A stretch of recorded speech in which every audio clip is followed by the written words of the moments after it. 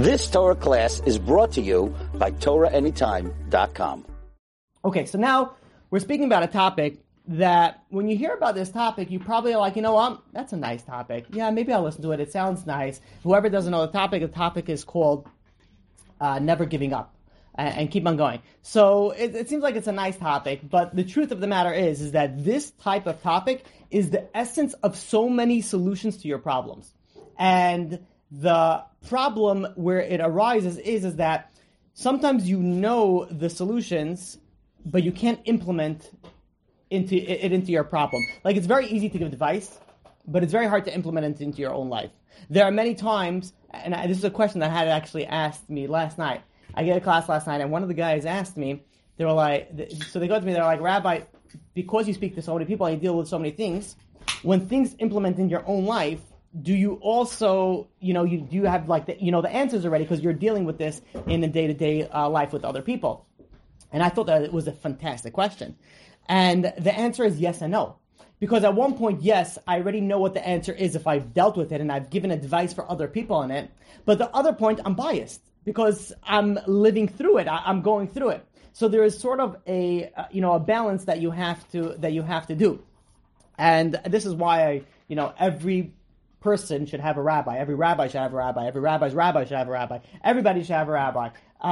So because you always need some sort of a buffer where you're not biased. The foundation of this type of topic.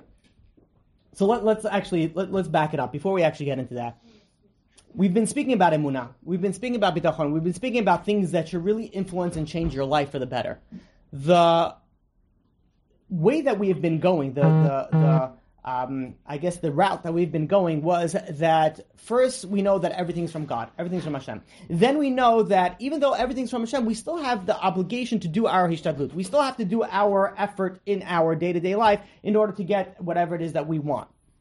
So when we put those two equations together, and granted they're conflicting, and granted they're very hard to deal with, and this is what we spoke about for about 6 classes, but once you get past that, and you've done your ishtadlut, and you gave the emunah to God, and now you're sort of like, okay, but I wasn't answered still. But I did all my ishtadlut. I am this age, old, and I'm still not married. I am been suffering for this disease for this amount of time. I've been trying parnasah for this amount of time, and I'm still not getting any answers. And I have emunah, I have bitachon, and I know that I'm doing my hishtadlut, and yet I'm still not getting what I want. So what does it fall back on? It falls back on, okay, fine, I guess I give up.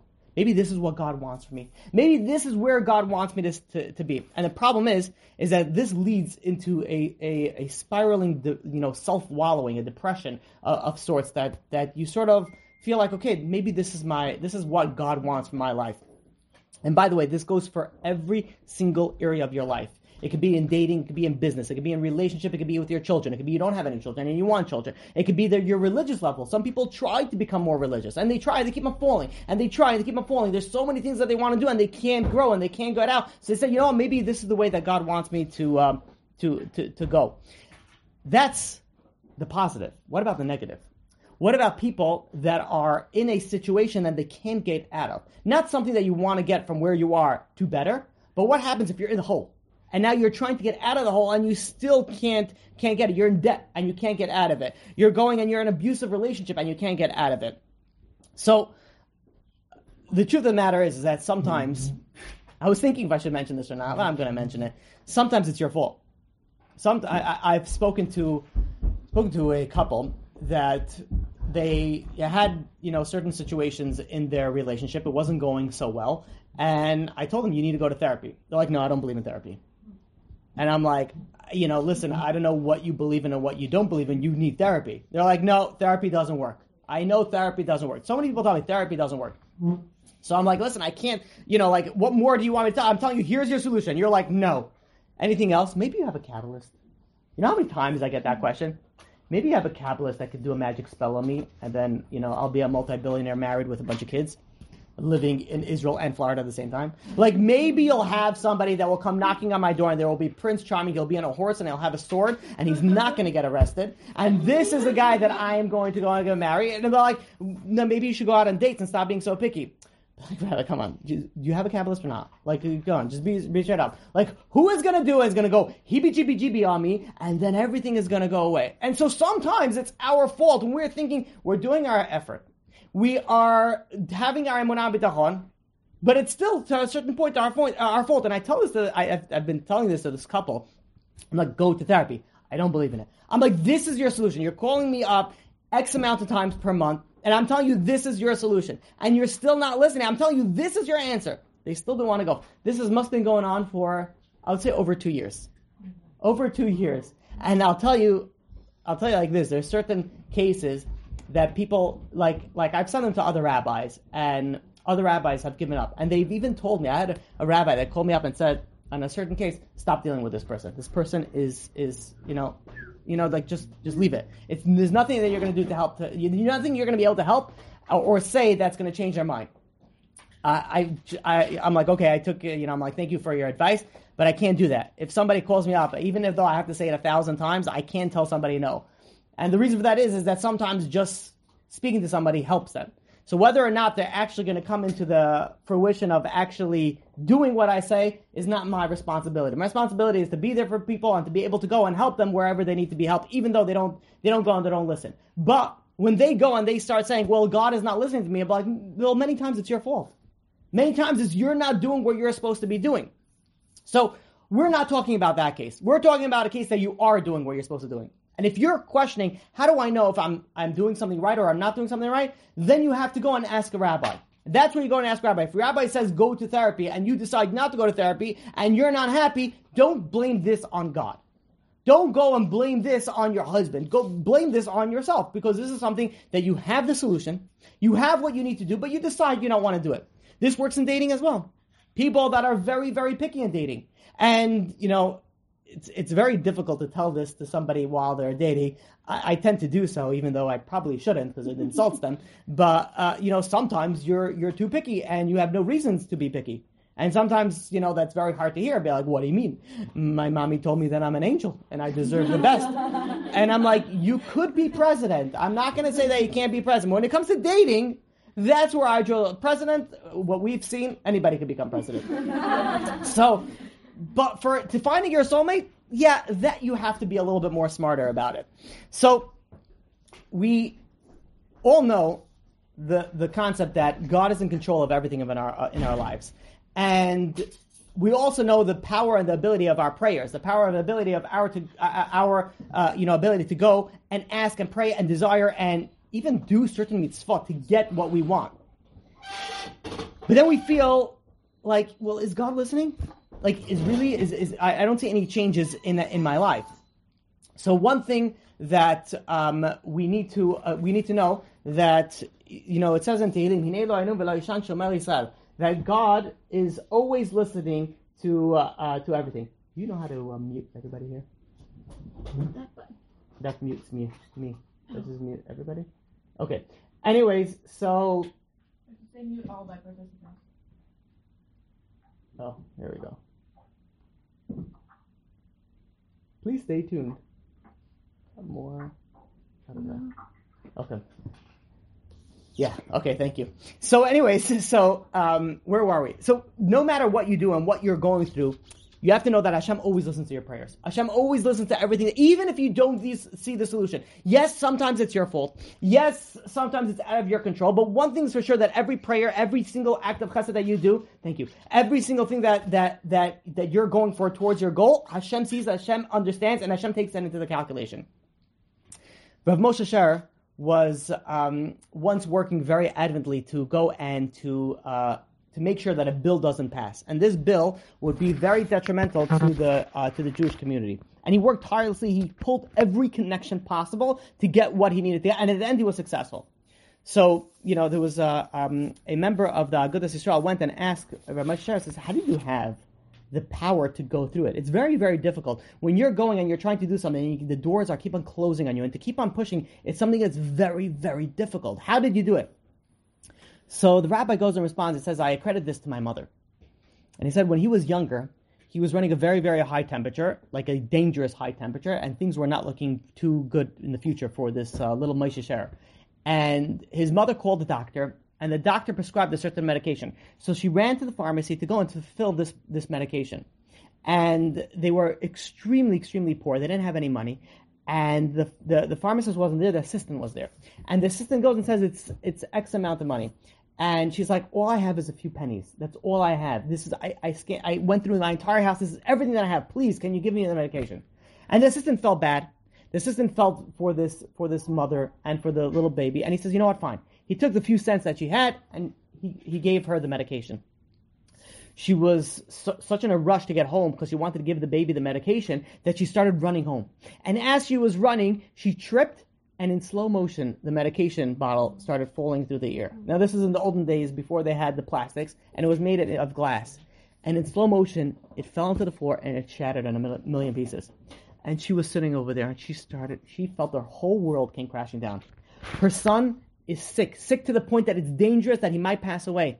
And she finally got the medication. She gave everything that she had for this medication, and now it's all over the sidewalk. And she doesn't know what to do. She starts picking up the shards of glass. There's a little bit of medication left in the bottle. She's thinking, okay, maybe let me run home. Let me give him this. And she's like, you know what? I'm so close to the pharmacy. Let me go back. Maybe they'll have mercy in their heart. And she takes the shards of glass. She takes the little medication that's left, and she runs back to the pharmacy. She gets back to the pharmacy, and the pharmacist is there. And she goes to the pharmacist and she says, listen, your assistant was so kind, was so nice, and he gave me the medication that I needed. He says, but unfortunately it fell. Please, I have no money left. Can you please give me a refill of this medication? And the pharmacist takes the medication. He looks at the medication. He looks at the diagnosis. He looks at the prescription. And he starts smelling the medication with a puzzled look on his face. And he's like, you know, God must love you. And she's like, please do explain, because I don't see that over here. And he's like, this medication is so detrimental to your son that if he would have taken it, he would have died. He would have not. This was the wrong medication. Again, this is something that wouldn't happen today because of lawsuits. But back then, when people are honest, he was like, this was the wrong medication. And the pharmacist got the correct medication, and gave it to the mother of Rabbi Moshe Sherer, who ran home and gave it to her son, who later recovered. And when she repeated the story, she always would, she would say when she fell and the bottle broke, she thought her world ended. That was it. It was gone. Like, there's no type of love that a mother has for her. There's no love. There's nothing else that exists on planet Earth like a mother's love for a child. The mother who carried the child for 9 months, the mother who went and nursed the child and brought the child up. This destroyed her life. And she felt that when the bottle broke, that's it. Her world is over. And the lesson that she took from that is that sometimes when you think that the end of the world is happening to you, that's really where the beginning of the salvation actually happens. Because her end of the world was really the beginning of her salvation, because she got the wrong medication. And she would have ended up killing her son. So rather, when seeing the bad, sometimes the bad is really the best thing possible. We all know the famous story of Rabbi Akiva, which I mentioned it in the Emunah series numerous times. And you should review it numerous times as well. This is the Gemara in Bachot, page 60b, that goes and says that Rabbi Akiva was traveling. Because we said it so many times, I'm going to go faster. She goes, I'm already in the next story. Rabbi Akiva is going, and he is traveling on the road. He has a donkey, he has a rooster, and he has a candle. And he stops by a certain town, and he says, please, do you have any rooms? And they were like, I'm sorry, there's a convention going on, or whatever was going on, and all the rooms were booked. He had no other choice, but he had to go into the forest and sleep in the forest. And what did he say? Gamzu l'tova. Everything that God does, kol man da'avid rachmana l'tavavid. Everything that God does is for the best. So he goes and he sits into the forest. He has his candle, it's lit, and he's sitting over there and he's learning Torah. And there's a wind that comes and blows out the candle. And he says, kol man da'avid rachmana l'tavavid. Everything that God does for the best. A short while later, a cat comes and eats the rooster that was supposed to wake him up. Instead of getting angry, instead of getting upset, he says everything's for the best. He had a donkey that he was traveling on. A short while later, another animal came and ate it. And he said again, everything is for the best. And then he went to sleep. When he woke up, he saw the entire town was decimated. It looked like there was a war zone, because there was a war zone going on.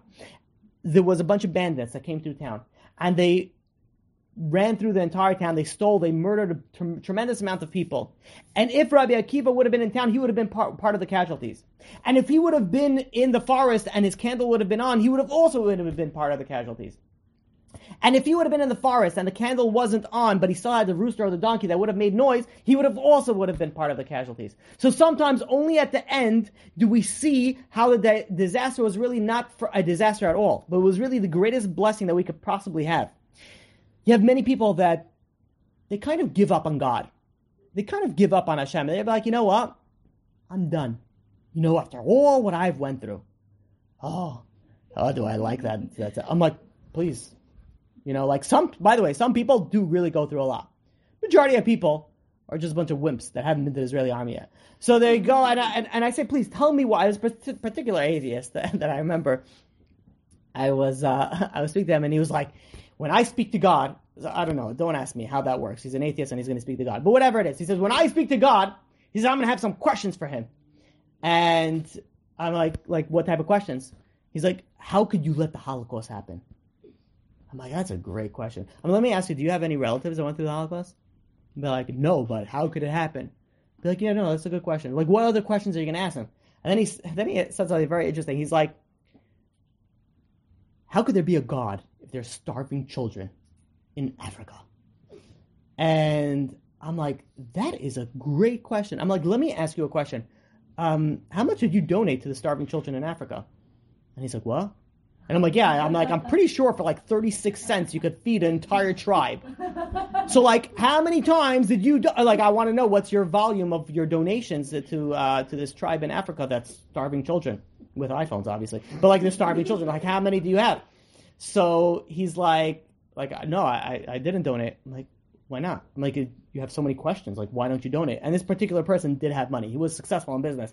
And I'm like, why didn't you donate? So I'm like, you don't have a problem with the Holocaust. It's nothing personal to you. You don't have a problem with the children in Africa. You don't care about anybody that's going on. Because if you would go and you would donate some money to them. But rather what's happening over here, you have an issue. And your issue is with God. You don't want to hear God. You don't want to hear anything about that. So now you're finding where you're going to go and you're going to place the blame on it. One of the most common things that I've had when I speak to people that were religious and then they went to yeshiva and then afterwards they went off. What happened? Do you know what my teacher did to me? He hit me one time. I'm like, with your personality, you probably deserved it. You probably, again, not always the best person to speak to. I grant that. But I'm like, really? That's where you're going to go and draw the line because somebody hit you when you were younger?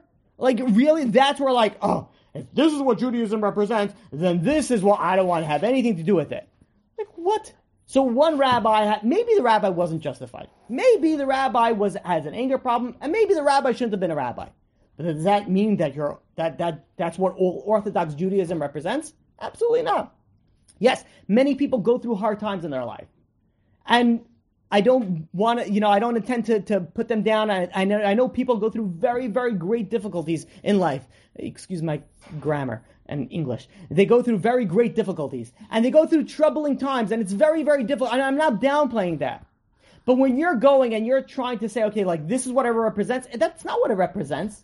Since when? What happens if somebody goes and let's say, it gets caught as a drug dealer? Are you going to say, okay, this must have been from the Mexican cartel? Without looking at it, why? That's very racist. Why would you assume that they're Mexican? Maybe they're some other nationality. So you know what racism is. You know where it defines and where it lies. But yet when it comes to Orthodox Judaism, when you have a problem with one being, with one person, that reflects the entire Judaism. Now, I can't speak about what I'm about to speak about because I didn't do enough research on it. But yesterday I had this question that came to me. What about this? There's something called unorthodox. I think that's what it's called. Unorthodox, which is some sort of documentary, I believe it is. I'm not that basically shows how bad Orthodox Judaism is. Yeah, how bad Hasidic, Judaism is, whatever it is. So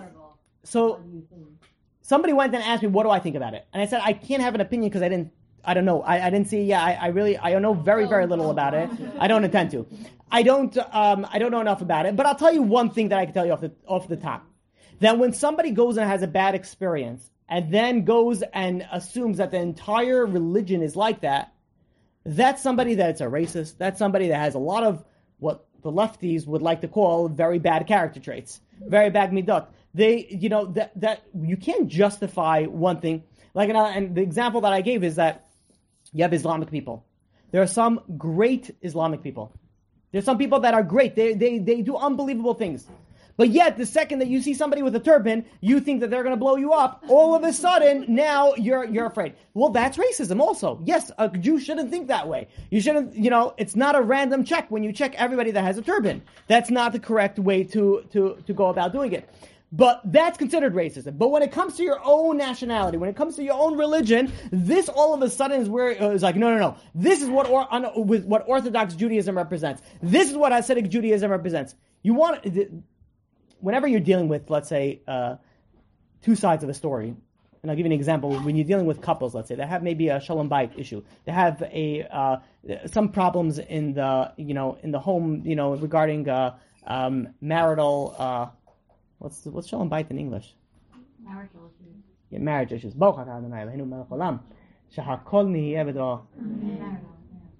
Marital issue. Yeah, so peace in the home. When they don't have when they don't have peace in the home. So what happens? You have the wife comes and tells you a story, and then the husband comes and tells you a story. Now, any therapist or rabbi that deals with this knows that none of them are saying the truth. Because there's his side, there's her side, and then there's the right side. Generally speaking, she's more right than him, but that's generally speaking. But that's not always. So the idea is that there's always two sides to a story. So how come all of a sudden, when there is something that comes out against Judaism, you don't think about the other side? So many people are like, oh, this is what Judaism represents. No, that's a very, very twisted. There is her side. And granted, I don't know her side. I don't know. And it's possible she had a very abusive, problematic side to Orthodoxy. And it's very possible that she had a very bad upbringing, and I don't blame her, I don't judge her, I don't do anything. I mean, maybe for the fact that she's spilling out all the her own dirty laundry and using the world as her therapist. But besides that, again, I don't know, so I can't say. I'm just saying maybe I would say that, but I'm not saying that. So the concept of the fact being that you're just listening to one side is biased opinion. That's not correct. Who said that's the correct? This is what Orthodoxy represents. This is what Hasidic Judaism represents. Absolutely not. So anyways, I digress. But moving forward, the never giving up, right? Okay, never give up on Orthodoxy. Even if you, God forbid, see something that's unorthodox-y. Okay, so there was once a king, and this king went, and he built this palace, and he put, more like a tower, and he put a ladder on this huge tower. And he said there was like a little bell on top of that, sort of like what you see in a carnival. And in the olden days, I guess. Nowadays, you just go across. And the trick the caveat was that the king put a declaration. He said he has a daughter that's ready for marriage. And I don't know if he didn't, whenever these stories happen, I don't know if the kings don't love the daughter and this is how they choose their next prince, or maybe they have multiple, whatever it was. The way that he was going to go and marry off his daughter is whoever could reach and hit the bell, that's who's one who's going to marry the daughter and is going to get a great reward. I can't understand these stories, but it's a Mashali parable. It's like someone who owns a carnival and is a multi-billionaire, and he says, if you want to marry my daughter, you got to pass this obstacle course, and then you get to marry my daughter. I don't care about anything else. No, you can be an angry, as long as you have coordination and you have the ability to go, then we're good. So anyways, this king went and he built this tower. He had this ladder, and when everybody heard that they go and to marry the daughter of the king, again, I don't know who's coming to these things. They've never seen the daughter. Who knows? Maybe, whatever. Okay, now let's not get into that. But they're coming, so maybe they deserve each other. I don't know. Hashem is mezavik zivugim. So anyway, the king didn't make it a simple ladder. He made it that a few rungs sort of like break in middle, and then you fall right back down. You have one chance. And you have all these giborim, all these strong men. They're climbing up the ladder and they're running up. They get to a certain point and they fall right back down. And then they try going from the sides, climbing, but then that breaks. The king had engineers working in this, and nothing is going. There's one guy that's sitting and he's watching everything. And 1 week after another week, he didn't take his turn yet. And he's sitting there and he's observing and he's studying, he's taking his notes. And he sees one after another leave. And he says, and it looks like there's no hope. It looks like there's no way. Maybe the king wanted some entertainment, right? He didn't have anything YouTube related to go to waste his time. So he says, you know what, this is going to be my entertainment. And he goes and he's sitting over there, and week after week, people are falling down. And he said, there must be a way. If the king did this, there must be a way that to reach that bell. And he's going over there and he sees what everybody's tactics are trying to use, and they're all failing. Finally, he goes and he decides there's got to be a way. He couldn't figure it out. He says, but there's got to be a way. And he memorized which rungs are the rungs that fall open and they break down.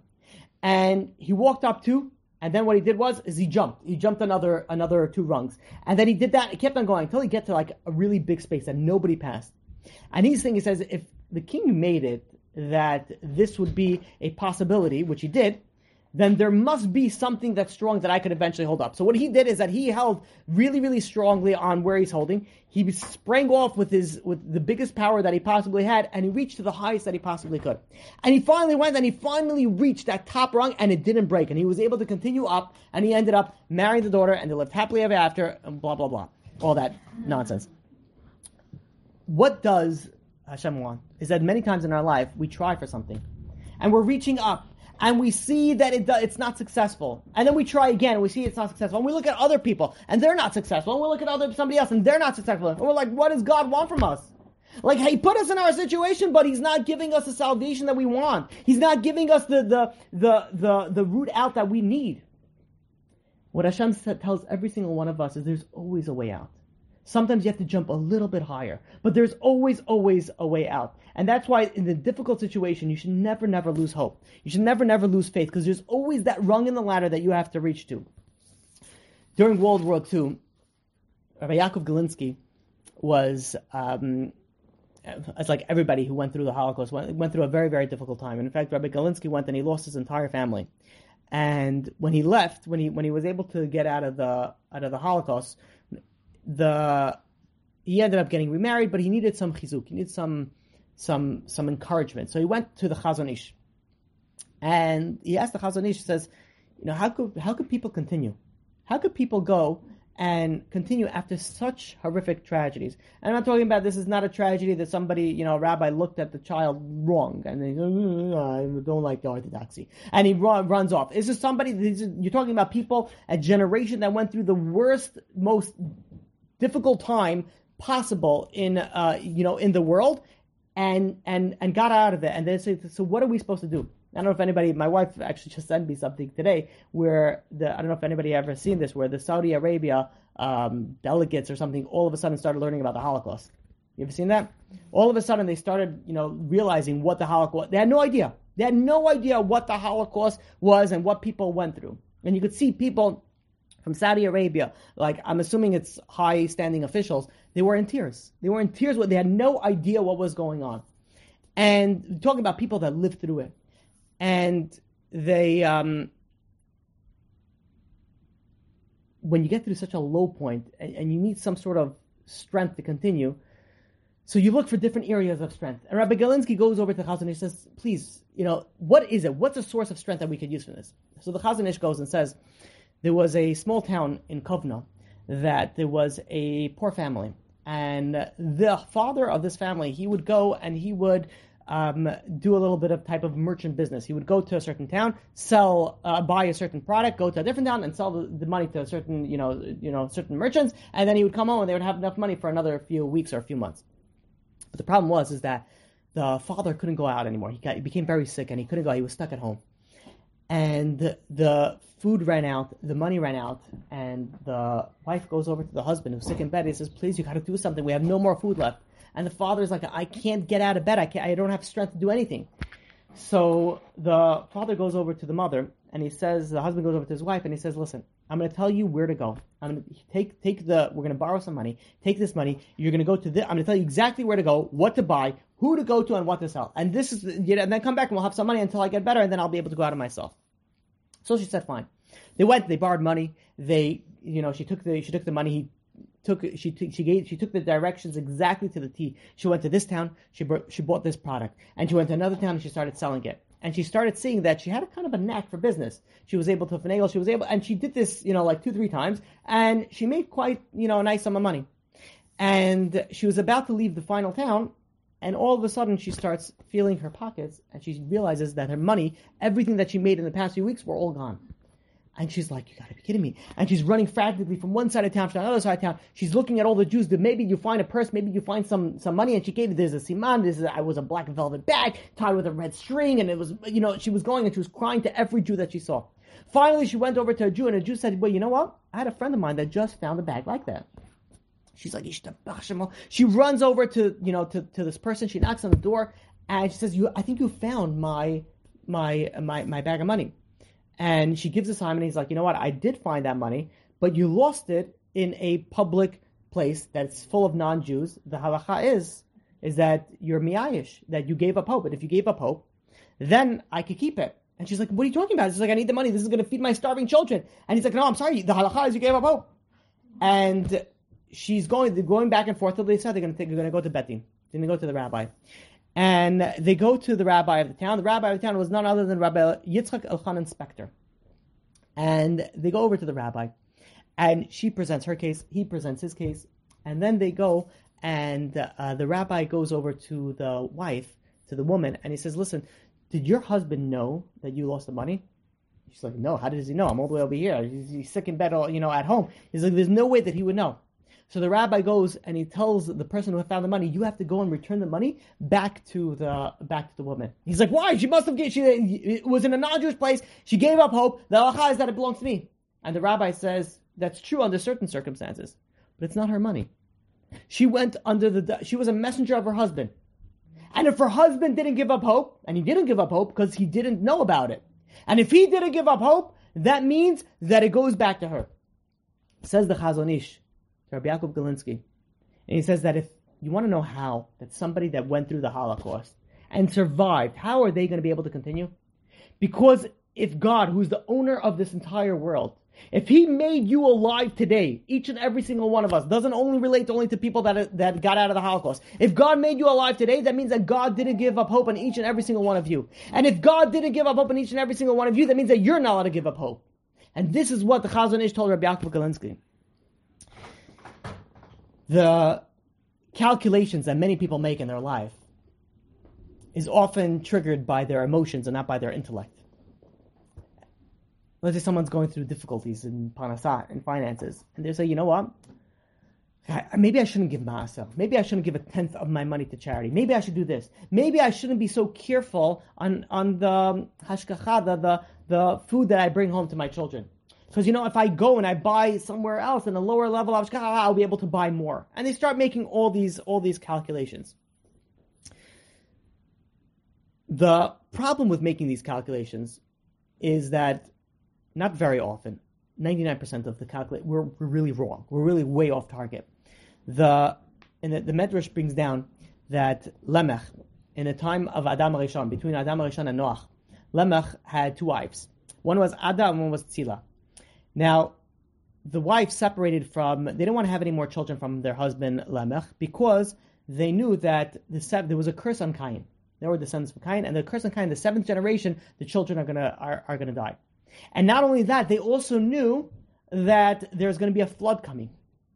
They said, what is the point of having children and there's going to be a flood and they're all going to be destroyed, and have a certain curse and we're all going to be destroyed?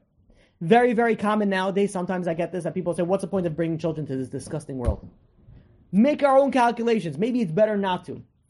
And they decided they were going back and forth, and Lemech couldn't convince his wives, to change their mind. So they decided they're going to go to the Gadol Adol, which was none other than Adam HaRishon. And they went over to Adam HaRishon, and Adam hears both sides. And Adam HaRishon goes and says, you can't make calculations for God. He says, how can you go and make calculations for God? You have to do your obligation. So all of a sudden they responded back to Adam, Kvod Arav, Adam HaRishon, my dear grandpa. He says, you separated from your wife, Chava, 130 years. So you're also making calculations. And he says, you know what? You're right. And he went back to together with his wife. And because of that, they had a child that was named Shes. And Lemech and Tzila, one of the wives, came back together, and they had a child named Naamah. From Shes, who comes from Shes? None other than Noach. Who did Noach marry? Naamah. It says the people that said there's no hope, the people that gave up and everything, and said there's no point. Why? We know the future. We know that it's going to be desolation, there's going to be destruction. There's no point of anything. They made the calculations, but the calculations were so wrong that if they would have done, their calculations were so misleading that their source of miscalculations was a source of no more continuation of humanity. What they needed to do is they needed to step back. And that's what we have to do many times. We have to step back. In the midst of our troubles, and where we feel the entire world is crumbling down, and we think we know what we need to do, and we say, you know what, therapy is not right for us. And we say we don't need medication. You know how many times, and I get this so many times, and it's one of the most difficult things for me to, because then I have to really confront people in a way that I really don't like. And I don't have a problem confronting people. But it's when people have, psychological issues. And they're like, there's a demon in me. Or I'm possessed. And I'm like, no, you have a chemical imbalance. You need a psychiatrist. You're like, no, I don't need a psychiatrist. I needed it. I'm like, you don't.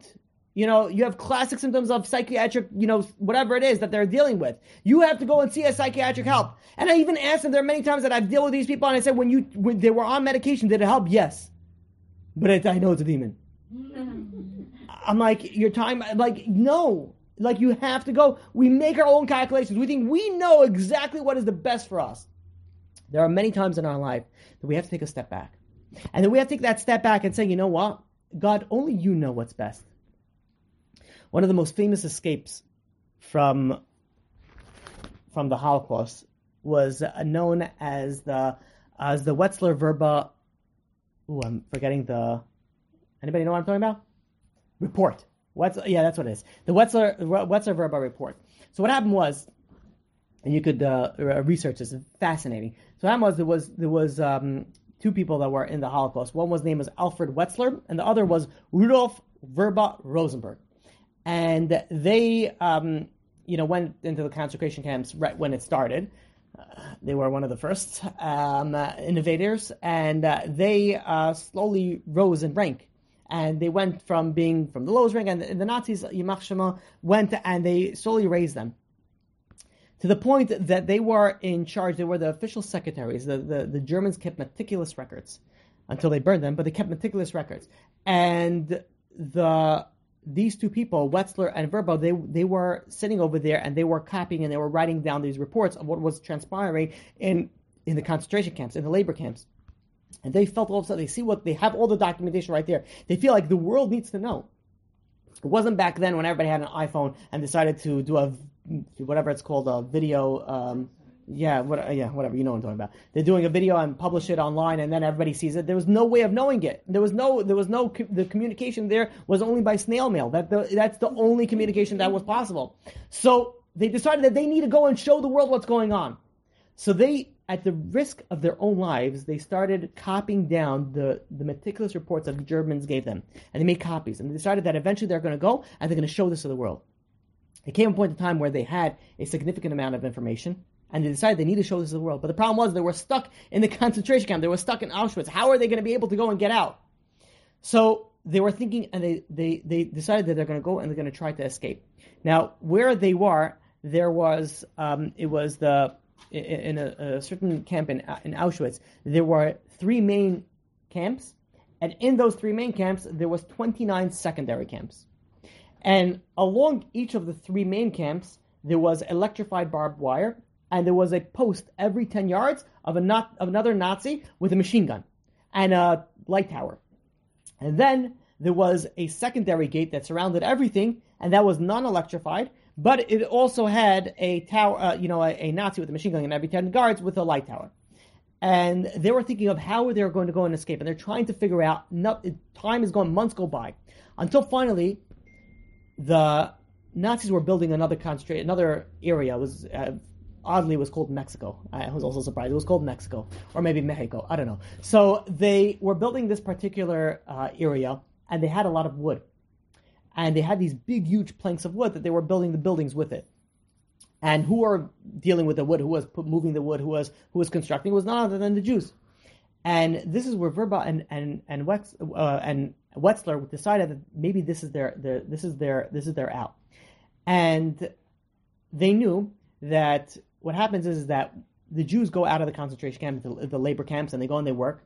And when they come back into the outer, between the electrified fence and the non-electrified fence. And then they do a count. And if the count is same as the count in the morning, then everybody goes and there's a change of guards. But if there's even one count off, then the guards are not let off their post. They have to stay on for another 3 days until they search. If they search for 3 days and they don't find them, then they switch back to the guards. To the guards are dismissed. They're able to go home. But for 3 days, they're not allowed to leave. So these two young brave soldiers decided that what they're going to do, and with the help of their friends, is that they're going to take the planks of wood, and they're going to make the pile of wood like they're supposed to, but they're going to put a very, very small space between the two piles that they'll be covered surrounding with wood, but it'll be enough for 2 people, both of them with their documents. And everybody agreed to it, and they worked on it. They went and they built the woods in a certain manner over a period of a few days that it would look natural. And eventually they went, and when nobody was looking, when the Nazis weren't looking, they removed the top layer. The 2 guys jumped into this hole, and the Jews covered it with another 3 layers of plank of wood that no one would be able to go and figure it out. Now, the Jews also knew that the Nazis used dogs. They used about 300 dogs to sniff out, to find any of the Jews if they're missing. But they had a tactic that they would take kerosene and they would take this certain type of Russian tobacco and they smeared all over themselves that would sort of like discombobulate the dogs, and they were able to go around. So they're sitting in this hole. They have this kerosene, and they were able to get the kerosene and the tobacco. They smeared it all over themselves, and they're sitting over there. And everybody goes back, and they're doing the count. And the Germans are doing the count, and they realize that 2 people are missing. So all of a sudden, the people, Verba and Wetzler are sitting over there, and they hear the sirens go off, and they hear the lights go on, and they hear dogs barking, and everybody's rushing, and they're sitting there nervous. They're not knowing if they get caught, that's it. That's their death. Their instant death. And they're sitting over there, and the night goes by, and they hear the dogs running back and forth. They hear the Nazis screaming in German back and forth, and they don't get caught. The next day, again, they're going all over. They even hear the dogs on top of them, walking on top of them. They hear the guards walking on top of them, and they don't get caught. They come out 2.5 days. They almost hit the 3rd day, and all of a sudden, they're sitting over here. They're sitting over here, and they haven't eaten in days. They're covered in kerosene and this tobacco, and all of a sudden, they hear 2 Germans. One German goes up to the other and says, Otto, maybe they're hiding in this pile of wood. And the other one's like, what are you kidding me? He says, how many times the dogs went past by over this? They're for sure not over here. And they're like, whew. And the other German is like, you know what? But maybe they figured out a tactic to get rid of the sniffing of the dogs. And they're like, you know what? Maybe you're right. And they hear the 2 Germans going on top of them and starting to pick up the planks of wood. The plank of wood was about a half a foot thick. And they're picking up one. And then they're going to the second one. There are 3 planks separating between them. And they're picking up the second one. At this point in time, they're sitting over there. They made little shivs of knives, like in prison, and they figured if they're going down, they're taking these Germans down. But they also know that if they capture them right now, they're done. They're going to be tortured, and they're going to be killed, and this is going to be their end. And they're sitting over there, and they're hearing the German is going, and they're taking the second plank out. They take the second plank out, light is starting to peek through. And they know that this is the end. This is where it's going to be end. All of a sudden, as the Germans are starting to lift the 3rd plank, all of a sudden there's another German that they hear coming in the distance, and they're calling them, whistling to them. They're like, come, they caught them. They're like, they caught them? And they jump off the planks of wood, and they run off. And they're sitting over there. These 2 Jews are sitting over there shaking, like, are they coming back or are they not? Until they see that the light in the cracks are no longer there, and night falls, and they're waiting. They wait 2 hours till it's really nighttime, and then they feel that they're safe. And they hear this is the 3rd night, and this is where the guards call off, and they go, well, they feel like they thought they found him, whatever it was. The search is called off, and they feel this is their moment to escape. Now you have these 2 people that were sitting and starving for 3 days and 3 nights, and they're looking at the plank, and they're like, this is it. They grab the papers, and they start pushing the plank. The problem is that they haven't eaten in 3 days. They barely slept in 3 days. They're soaked in kerosene. They're fumes. They're lightheaded. They can't even move that plank. And they're trying, and it's not budging. And they're sitting back down after an hour of trying, and they're like, that's it. We're going to starve to death. We came so close, and we can't make it. And they were like, it's done.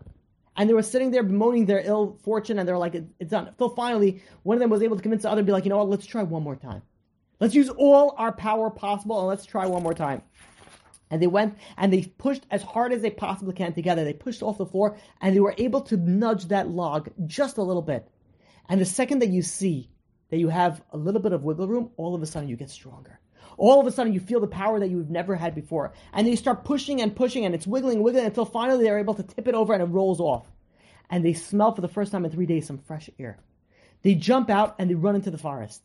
When they run into the forest, the first person that they encounter is a German woman. But luckily for them, this German woman hated the Nazis. And she took them in, she fed them, she get them better, and she sent them on their way. And the next person they found was some Polish, person in the underground who was able to go and smuggle them out to Slovakia, out of the border. And this is where they were able to capture the Wetzel Verba report. And this is a very, very famous report, and you see what details out in Germany, what happened in the Holocaust. Many times we think that God is finishing us. He's closing the doors. What did these two guys think about when the Germans were on top of them and were taking one plank after another? They were like, that's it. That's done. We came so close, and that's it. This is where we end. This is where we die. This is where our story ends. But little did they know that what God was doing is that there was no way, if they barely moved one plank of wood, if there was 3 plank of wood, they for sure would have died there. So God said, you know what? I need to get you out. So I'm going to send the Germans to go and get you out.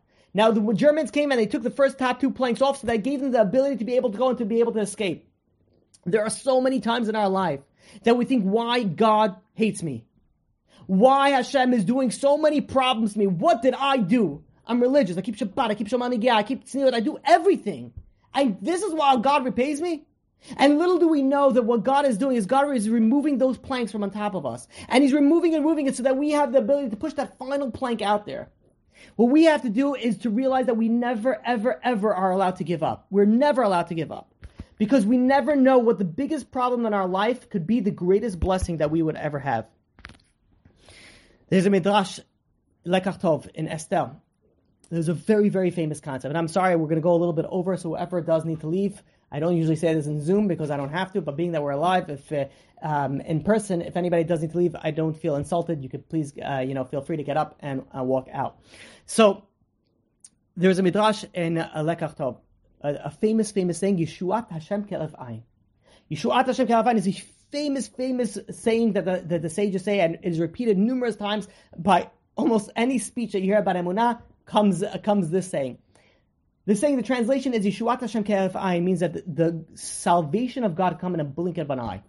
You know what that means? That means that, let's say you have somebody who is standing in trial in front of the king, and all the information is presented to the king, and the king decides this person is guilty.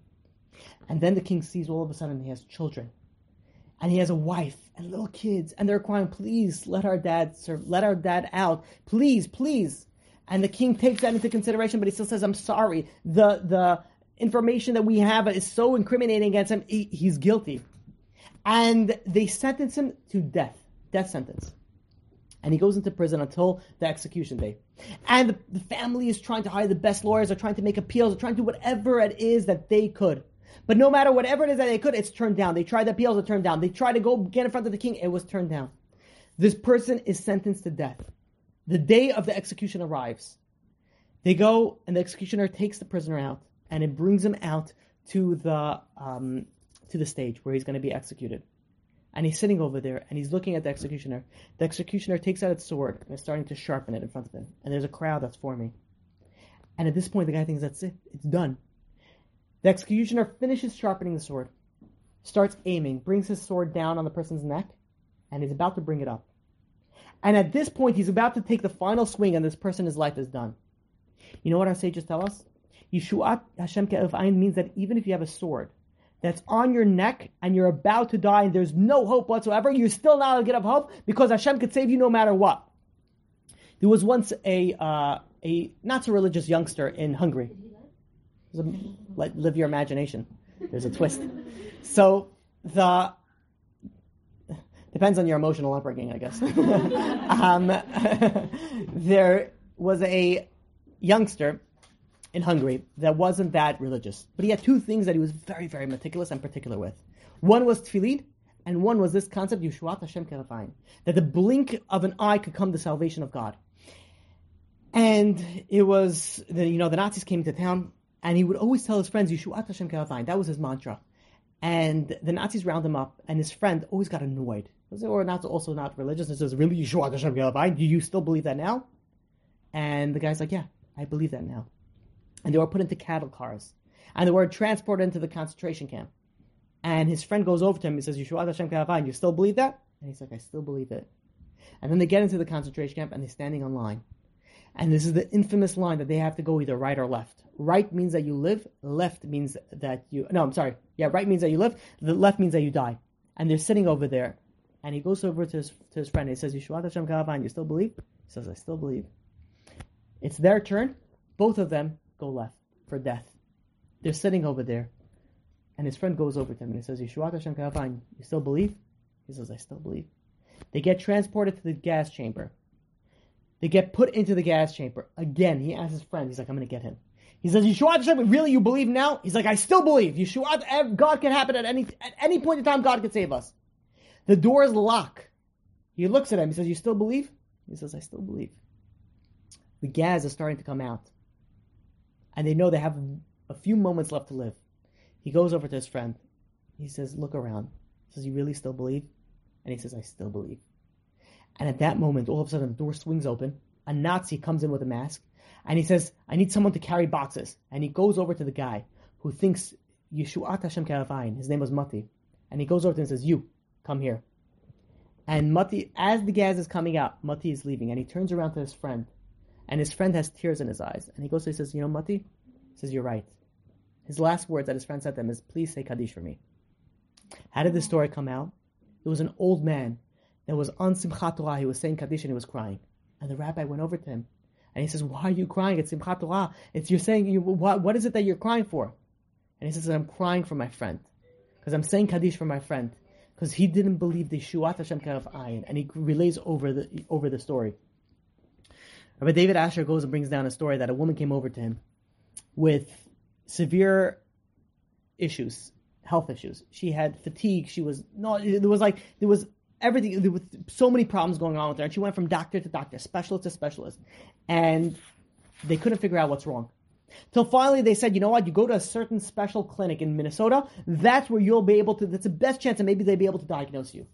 And she goes and she says, fine. And she makes an appointment. They can't make an appointment. It's so busy because it's one of the top clinics. They can't make an appointment another 3 months out. She couldn't even make an appointment for the top specialist. She had to go and settle for somebody that would be able to see her. So she goes and she goes into this, she settles for this appointment in 3 months.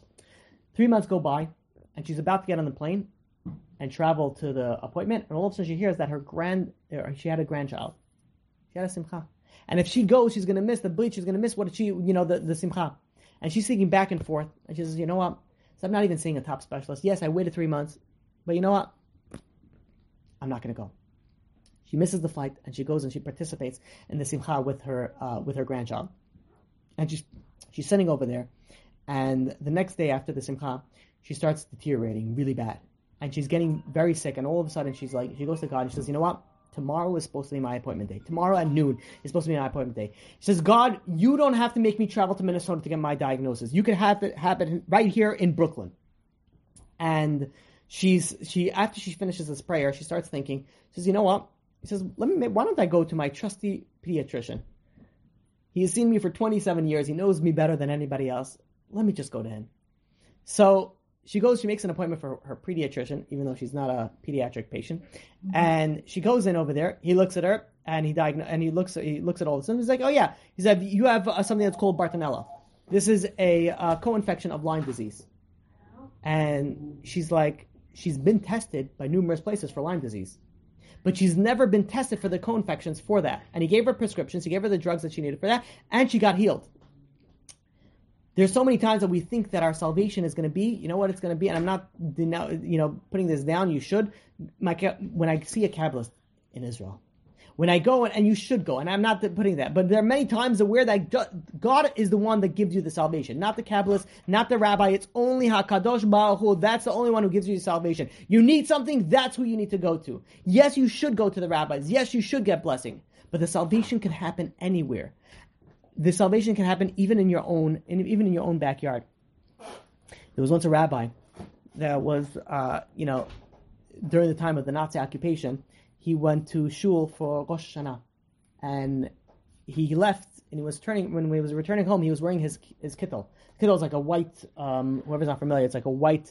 It's not like a trench coat, like a white trench coat. Yeah, I guess I was gonna say cloak, but it's not a cloak. It's like it's like a white long robe. But you could think about it that denotes the purity, and this is what many people wear on Rosh Hashanah and Yom Kippur. So he was walking in the streets with this, and all of a sudden, a Nazi sees him, and he rushes over. A Jew publicly wearing a white, like prayer shawl, like that was it. He was rushing over to them, and he was screaming in German, "That's it! This Jew is going to die." And this particular Jew, he was right by his front. He was about to unlock his door. He was so close to home. And suddenly he had a neighbor. He had I believe it was a Polish neighbor, who went and he started screaming at the Jew. And he was screaming at the Jew and at the Nazi. He was motioning like this, like what is it called? With a hand, like basically kill him. And he was pointing at the Jew to go and kill him. So the Nazi, and he was screaming at the Jew. And he was screaming at the Nazi guard to go and kill the Jew. He wanted the Jew dead.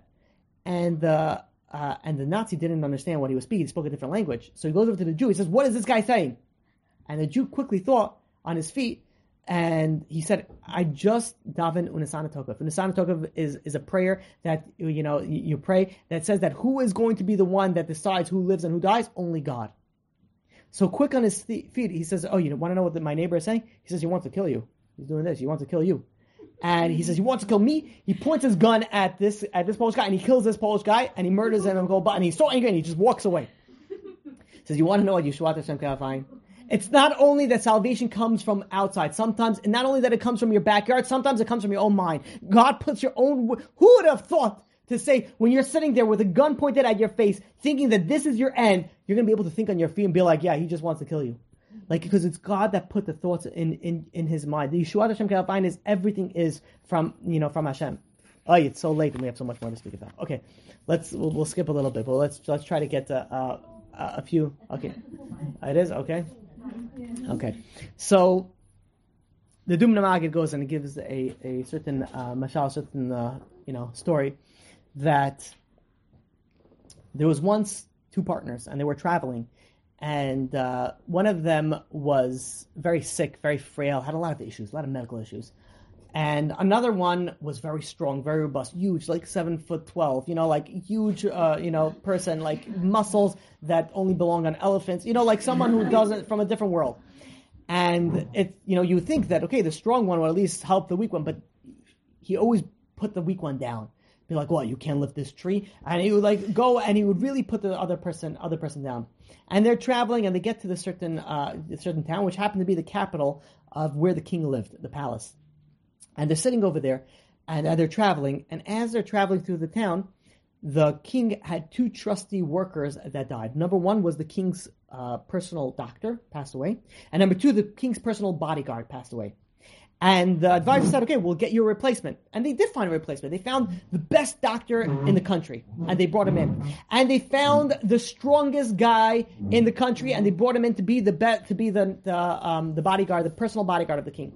Now the king is seeing his two applicants in front of him, and he says, "You know what? How do I know that you're really the best doctor? How do I know that you're really the strongest person?" So the doctor goes and says, "You know what? Find me the sickest person you know, and I'll heal them, and I'll prove it to you." And the strongest guy says, "Find me the strongest person you know, and I'll beat him, and then you'll see." And the doctor says, "Okay, fine." The king says, "Okay, fine." And then as they're going, all of a sudden the advisor sees who they see walking. A guy looks like he should be 6 feet under, and a guy that is 7 feet above. And they're like, it's like God sent us directly to our doorstep. And the king's guard surround him and says, "Come, you're coming with us." And the doctor goes and sees a sick person. He's never seen a sick person like this. It boils that are coming out of his eyes. Like he had like the most severe diseases. And he went and he treated this person until this person was fully healthy and strong. And then the strong man goes and sees this 7'13" guy. He just grew an inch. He sees this guy with muscles. He's like, "You know what? If I could beat this guy, that means I could beat anybody." The king says, "I was going to hire him without even." He says, "You think you could beat him? Go ahead, the chavod. Let's see what you got." And he gets thrown into this arena. This giant, this guy was 7'14", his wall throws into the arena, and he's sitting over there, and they're pounding at each other. And within a short period of time, the king's bodyguard, who was next to beat, really destroyed him. He had tactics that he knew. He learned jiu-jitsu and Brazilian martial arts, and he also learned Krav Maga in Israel. He knew everything. And he went and he destroyed, this person became bruised, broken, and disrupted inside and outside. And now all of a sudden the king says, okay, you know what? We have what we need from you. You guys are able to go. All of a sudden, you have the 7'15" guy. He's sitting over there. He's walking in a wheelchair. And meanwhile, the weak friend all of a sudden is sitting there robust and strong. And he's sitting over there and he's like, oh, you need some help? You want me to push the wheelchair? I can't because you're too big. Because you're 7'16". But it doesn't matter. You have over here, all of a sudden, the entire scenario switched. You want to know what Yeshuat Hashem can find? It's not only that we have the ability that our whole life will be turned upside down for the better, but also, unfortunately, it could turn upside down for the worse. That even if you're living a life that it's comfortable and it's great and everything is perfect, everything is great where you are. Giving up is also giving up thinking that you don't have to do anything positive. Because Yeshuat Hashem Ke'avayim could also be a possible that unfortunately, just like the ladder switches upside down and the weak guy could become the strong guy, so too the strong guy could become the weak guy. There was once a person that fell sick. And this is the problem when I speak to a live crowd. This is, by the way, one of the reasons what we started doing a women's only class. Because when I speak to a bunch of names, I'm speaking to a bunch of words on that. But when I'm speaking to a live crowd, based on the different cues that I get, I speak about different pop. There's different siyabs when things pop up. So whenever I speak at a live class, I always speak about things that I've never intended to speak about, and it always lasts a lot longer than I intended it. When I speak to a bunch of names on a screen, it's great, it's good, I'm not complaining, but I am. But it's something that, okay, I speak about what I need to speak about, unless things pop into my head, which with my brain happens quite often, but not as much as when it's live. So what can I do? I apologize that I'm going overboard. But what can I do? This is such an imperative topic. It's such an important topic that this has the ability to change your life. You know what the problem is? That you'll come out leaving this class with a lot of information, but more stories than information. I did that on purpose because this is a topic that it doesn't help if it's up here. Never giving up. I could have gave you a 30-second class. It could have been a meaningful 1 minute. I could have said, don't ever give up. I would have said you some nice verbiage of Yeshuat Hashem Ke'avayim, and we could have been done. But then it would have stayed up here. The purpose is to go and implement it in here. So you have two options when you leave out here. You have an option of like, yeah, okay, never give up. Or you can have an option of like, I'm never giving up. Israel, whatever it is. I don't know, whatever it is, vaccines. I don't want to get into whatever it is. So it's a different class, possibly, maybe one time.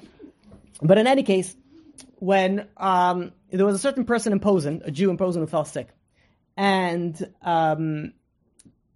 the doctors gave up on him. So there's nothing that could be done.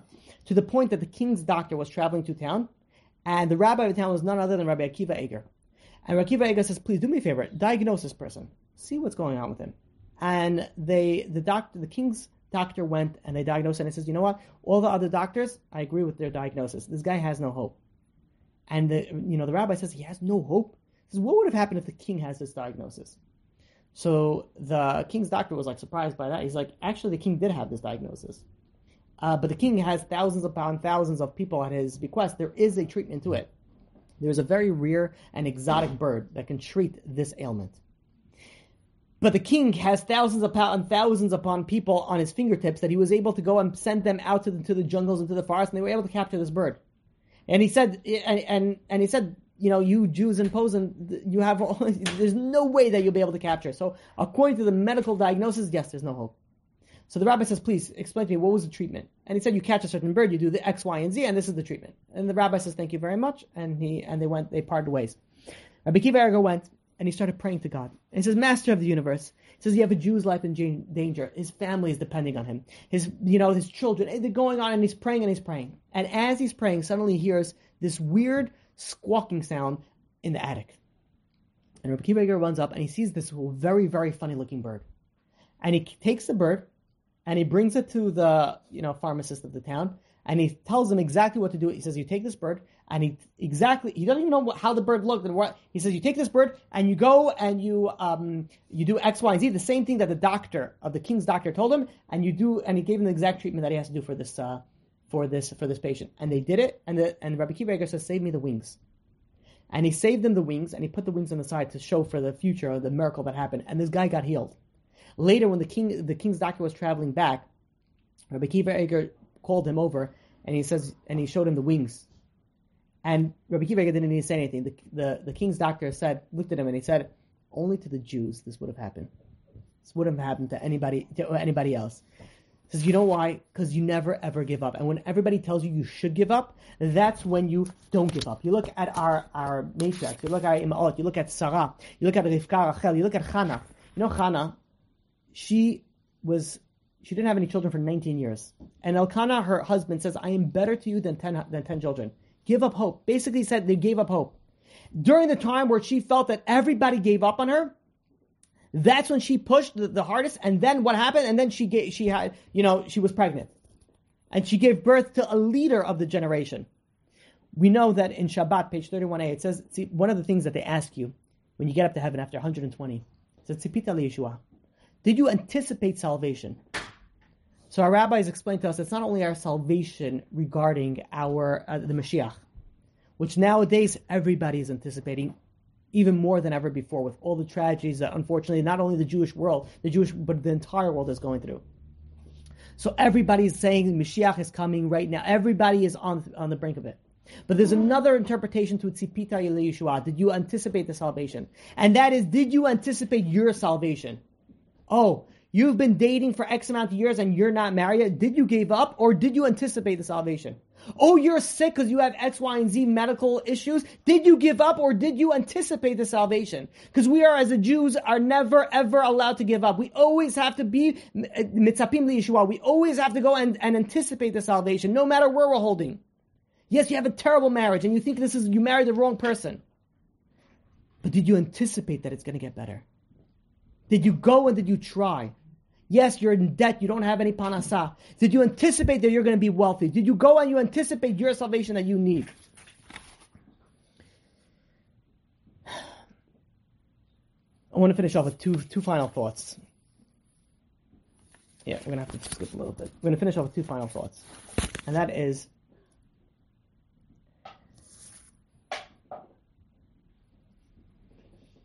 there was once a father that was walking with his 10-year-old son in Siberia. Whoever hasn't been to Siberia, good. It's cold, all right? You're not going to get a tan over there. He was walking through Siberia, and the only way that they wouldn't freeze to death is that they have to keep on moving. They have to keep on moving. This reminds me, I have to say this because it came up, I'm sorry. My brother just told me this story. He told me before, it's hilarious. I can't say the full story, maybe at a different time. But my brother was in Israel, and his friend says, you want to go to Tzfas? So, remind me a different time. Maybe I will say the full story. I got to tell you. And he's like, okay, one of the things that is a requirement when you go to Israel to learn and get closer to God is you have to be spontaneous. Otherwise, you don't have the full experience for whatever reason. I don't know.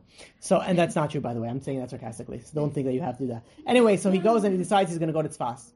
But guys in generally don't plan so far ahead. When you tell, a guy, you're traveling to Israel, so please pack. So they'll pack, when the cab is on the way to the house. That's when they'll start packing.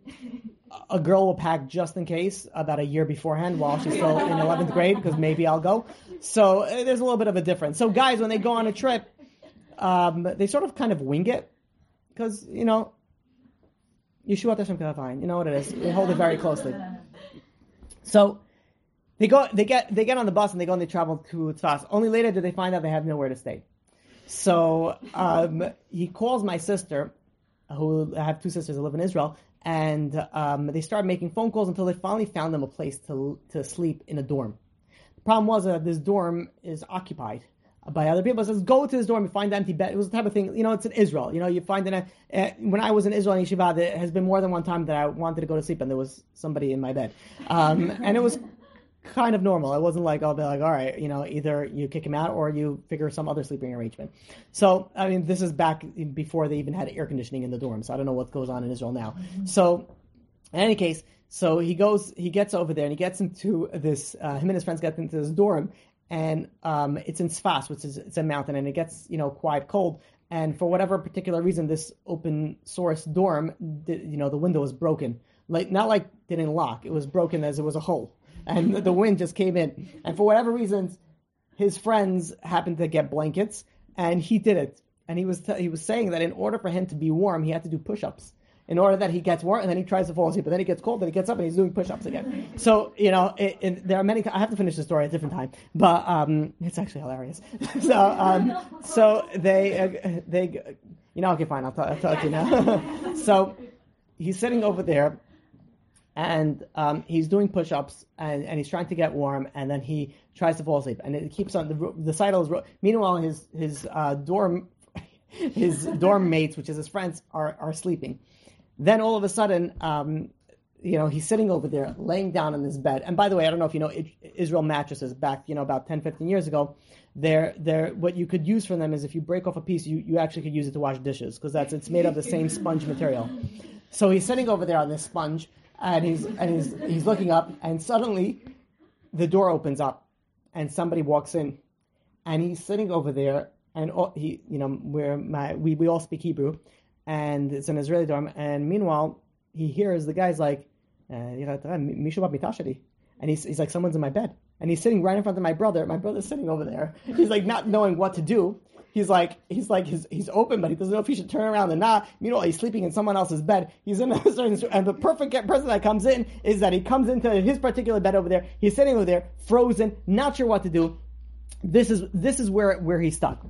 To be honest, I don't know I don't remember how the story ended and how it happened, if he got out or not, because I was laughing so hard that tears were coming down, so I couldn't hear anything else, after that, just from the fact of picturing this aspect. And I don't know if you've ever had to do that before. You had to warm up by doing exercise so that you don't get cold. I have been in that situation before.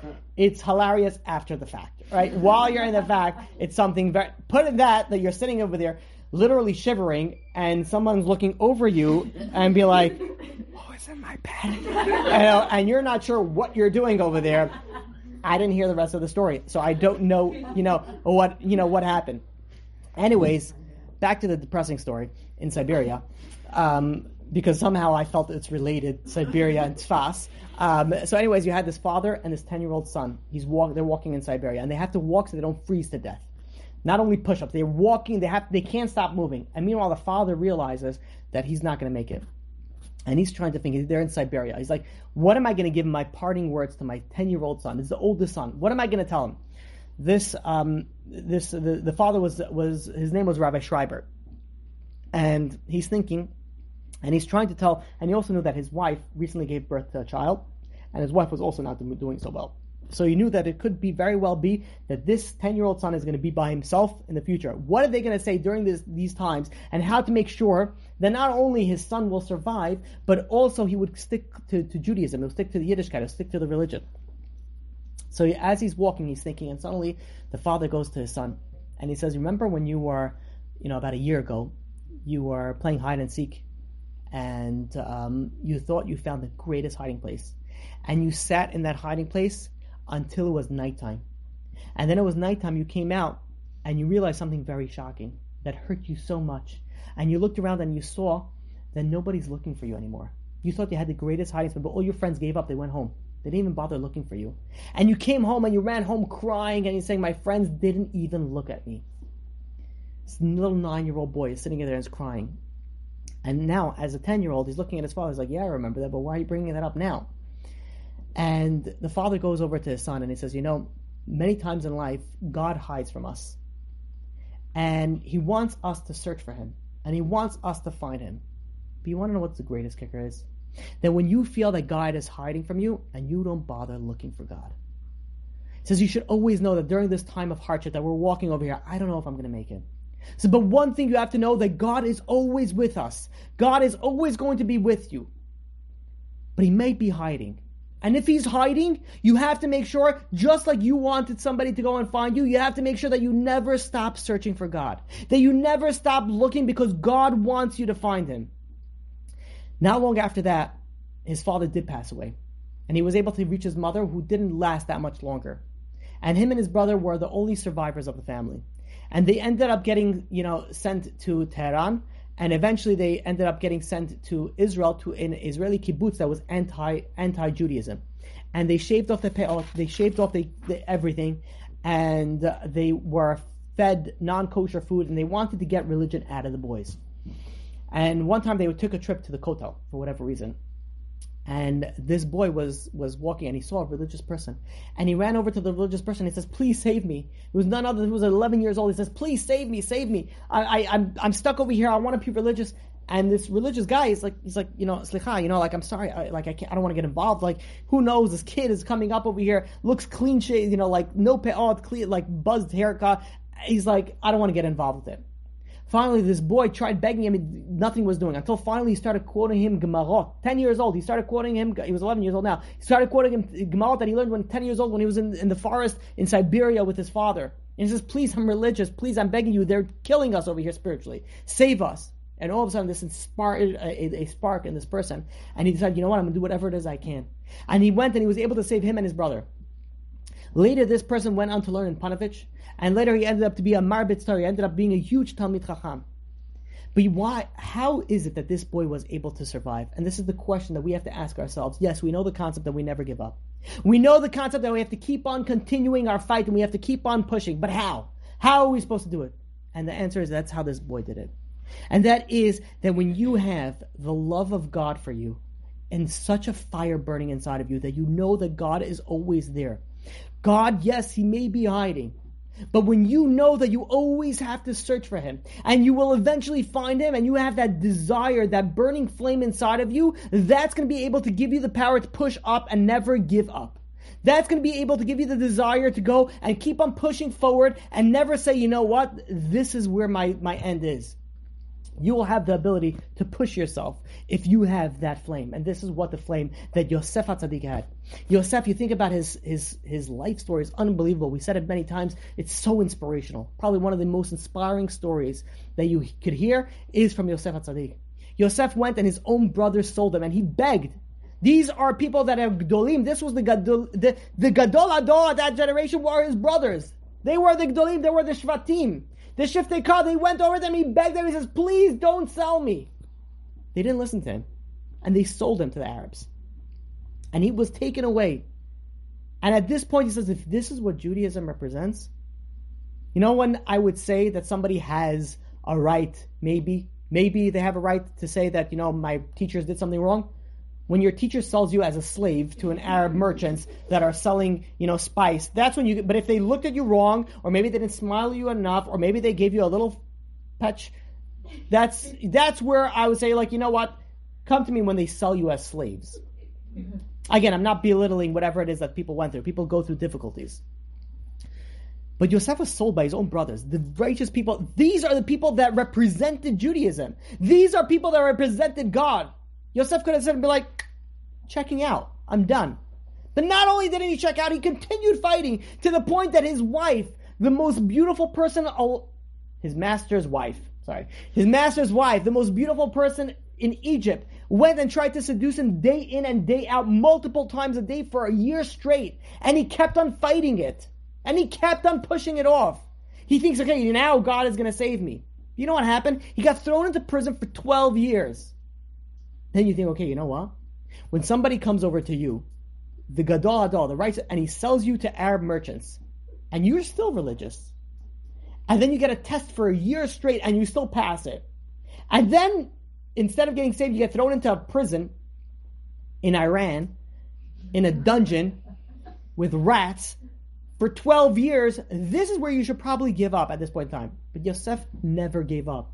Now, how is it possible that Yosef never gave up? How is it possible that we should never give up? And the answer is we have to take the lesson from Yosef. We have to take the lesson that we need to learn, is that you have to have a strong desire of searching for God. And that's why when people ask me what is the best character trait, in my own personal opinion, when you're looking for somebody to marry, I say dvikut b'Hashem, someone who desires to be close to God. Because once you have that desire, you have everything else. The person's going to be a good husband or a good wife. The person's going to be modest. When you have that desire to do good, when you have that flame inside of you, that's burning inside of you, that you want to get closer to God, then nothing will stand in your way and you will never give up, no matter what throws down your path. Rabbi Leo Dessler goes and says that you want to know how a person receives heavenly assistance? It's proportion to their perseverance of how much they push for something. And this is what the Baba Sali said also, that ein devar There's nothing that stands in front of the will. People think that you know how I got where I got to because I have certain personality traits, or maybe I have certain strong points that I'm able to succeed where I succeeded. That's not how you succeed. You know how you succeed? Because you desire that you want to succeed so badly. The Michtav Eliyahu goes and says that you want to get the siyata dishmaya, you want to get that heavenly assistance. That depends on how much you persevere, how much you keep on pushing. You keep on pushing, no matter how much you fall down, you'll be like, you know what, God, no, I'm going to get back up. Yes, I fell, I did X, Y, and Z sins, but it doesn't matter, I keep on getting back up. Yes, I tried to get married, but I'm not married yet, but I'm not going to give up, I'm going to keep on going. Yes, I'm sick, and I've tried every therapy, everything possible, but I'm not going to give up, I'm going to keep on going. Heavenly assistance comes when you don't give up. You want to see some siyata shmaya, never, ever, ever give up. And I want to finish off with one final thought. Final thought that really should be a class in itself. Maybe we'll repeat it again because it's so important. And that is a question that people often ask. Let's use dating as an example. They go and they say, you know, I've been dating for so long and I cannot find my spouse. Then finally God sent me somebody and we're dating. 10 dates, 15 dates, whatever circle you are in, doesn't matter. 3 dates, 1 date, right? You just hear about him. It's getting so close to engagement and everything is looking great, and then they break it off. And then they come and say, like, why is God doing this to me? Like, just don't send me him. Don't send me her. Like, why do I need this false hope? Why do you send me like, oh, you are going to get healed, you are going to feel better, but then you don't go. Oh, you are going to go and you are going to make this tremendous amount of money in this business deal, and then the last minute you lose everything. Better just don't give me anything of that. Why do I need to go, and why does God have to go and give me false hope and feel like I'm going to go and gain something? Feel like my salvation is right here. I feel like Yeshuat Hashem Ga'avain. I see it. I see the finish line. I'm right there, and all of a sudden it gets pushed off another 3 miles back. It's not fair. Why? Why does God do that? So Rabbi Elimelech Biderman once says a story that there was a guy who had a very, very difficult time with Parnassah. He was incurring so much debt that it was affecting him. It was affecting the family. Until finally one time they're told that the father bought a lottery ticket and the numbers that he had won. And that's how they get into Shabbat. That they won the lottery. Millions and millions of shekels. Is Israel lottery. So they go over there, and you know, generally when people buy a lottery ticket, they're already thinking what they're going to do with the money, and who are they not going to give it to, and they're already having plans. But imagine what you have when you know you have the winning lottery ticket, and they go into Shabbat, and everyone's like, we're going to do this, and the children, we're going to do this, and it's going great, everything is going amazing, and the father's spirits are up, everything is going beautiful. After Shabbat ends, they go and they review their ticket, and they review the numbers, and they realize that they didn't win. And the entire family is broken. The father is the only one, expression doesn't change. And the children go to the father and says, Dad, how do you go through that? You know what we're going through, you know all the debt, you know better than everybody else what we're going through. How is it that you're not that you're not breaking down? So the father goes very calmly, and he says, Pasuk in Iyov, Hashem natan v'Hashem lakach, Yehi Shem Hashem mevuach. Hashem gives, Hashem takes, may God's names be blessed. And he goes on to explain, many times we need certain atonements, we need certain kapparot, we need a certain atonement. And it could be that maybe we need to lose a certain amount of money. Maybe we have to have some emotional, pain about thinking that we're going to get married and then something's supposed to happen. What God does in His infinite mercy is that God doesn't set you up with a person and then it gets you married and then breaks it off, the marriage, and then you go through that. Or maybe if someone needs to lose $1 million for a certain atonement, God doesn't give you the $1 million and then takes it away from you. What God does in His infinite mercy is that God makes you think that you have it. God makes you think that you're all healthy. God makes you think that you found your zivug. God makes you think that you're a multi-millionaire right now. And then at the last moment, He takes everything away. Because that atonement can count as strong as if you had it and God took it away. So instead of God putting you through all the troubles of actually going through the marriage and then breaking it off, God gives you the greatest blessing possible and makes you think that you got it, and now takes it away, and now you have the atonement that you needed to. And this will open up a pathway to a tremendous amount of other blessings. So many people come and they say, like, why would God give me false hope? Why would God put me in a situation that I think that my end is that I finally got my salvation, Yeshuat Hashem Ga'avain, and then takes it all away? Like, you want to know why? That's the greatest blessing that God could ever give you. Because God just gave you the greatest kapara atonement possible. You thought that you would be a multimillionaire and now you lost it. Guess what? It's as if you just lost a few $1 million. You know what atonement that is? Oh, you thought that you're getting married and now you got you lost it. It's as if you got married and you got divorced. You needed to go through that emotional, problems, emotional baggage, and you sort of checked off that box that you needed. It's the greatest blessing that you can have. So never ever think that no matter whatever situation you're put in life, that you should give up and be like, you know what, it's done. To the point that you think that you survived, that you think that you see the finish line, and then you're done also. You'd be like, you know what, after this, God showed me the end game. And then God took it away, now I for sure give up. No, that's when you don't give up. That's when you keep on pushing, because that's when you know that God is sending you the blessings that you need. So, the blessing that I have to each and every single one of us is that no matter what God throws at us, and let it be only great. May we not have to deal with any of these situations that we have to feel that we're giving up. But if God forbid God puts us in a certain situation, may we have the ability, the power, and the desire to go and say, no matter what, I will never ever give up. With that, we'll open up to questions. Any questions over here? Okay, we have one question online. In practical terms, how do we anticipate personal salvations? That's actually a very good question. So the question is okay, do we have to start daydreaming? Like, I'm married, I have kids, who knows what. Maybe I have to start daydreaming that I'm a multimillionaire, I'm a multi-billionaire. Maybe I have daydreaming that I have children. Maybe I have to start daydreaming that I have, that I'm healthy. What is the practical application to anticipate salvation? And that is a very, very important aspect. And that is to know always that whatever God put you in, that's where you need to be. And God put you in there for a particular reason. Once you know that you're in a certain situation because you need to be there and you accept it, now all of a sudden that is going to be able to open the door and be like, okay, now that I accepted my situation, now I'm going to start praying. And by the way, they don't contradict each other. When you accept where you're holding, you should still pray for getting out of where you're holding.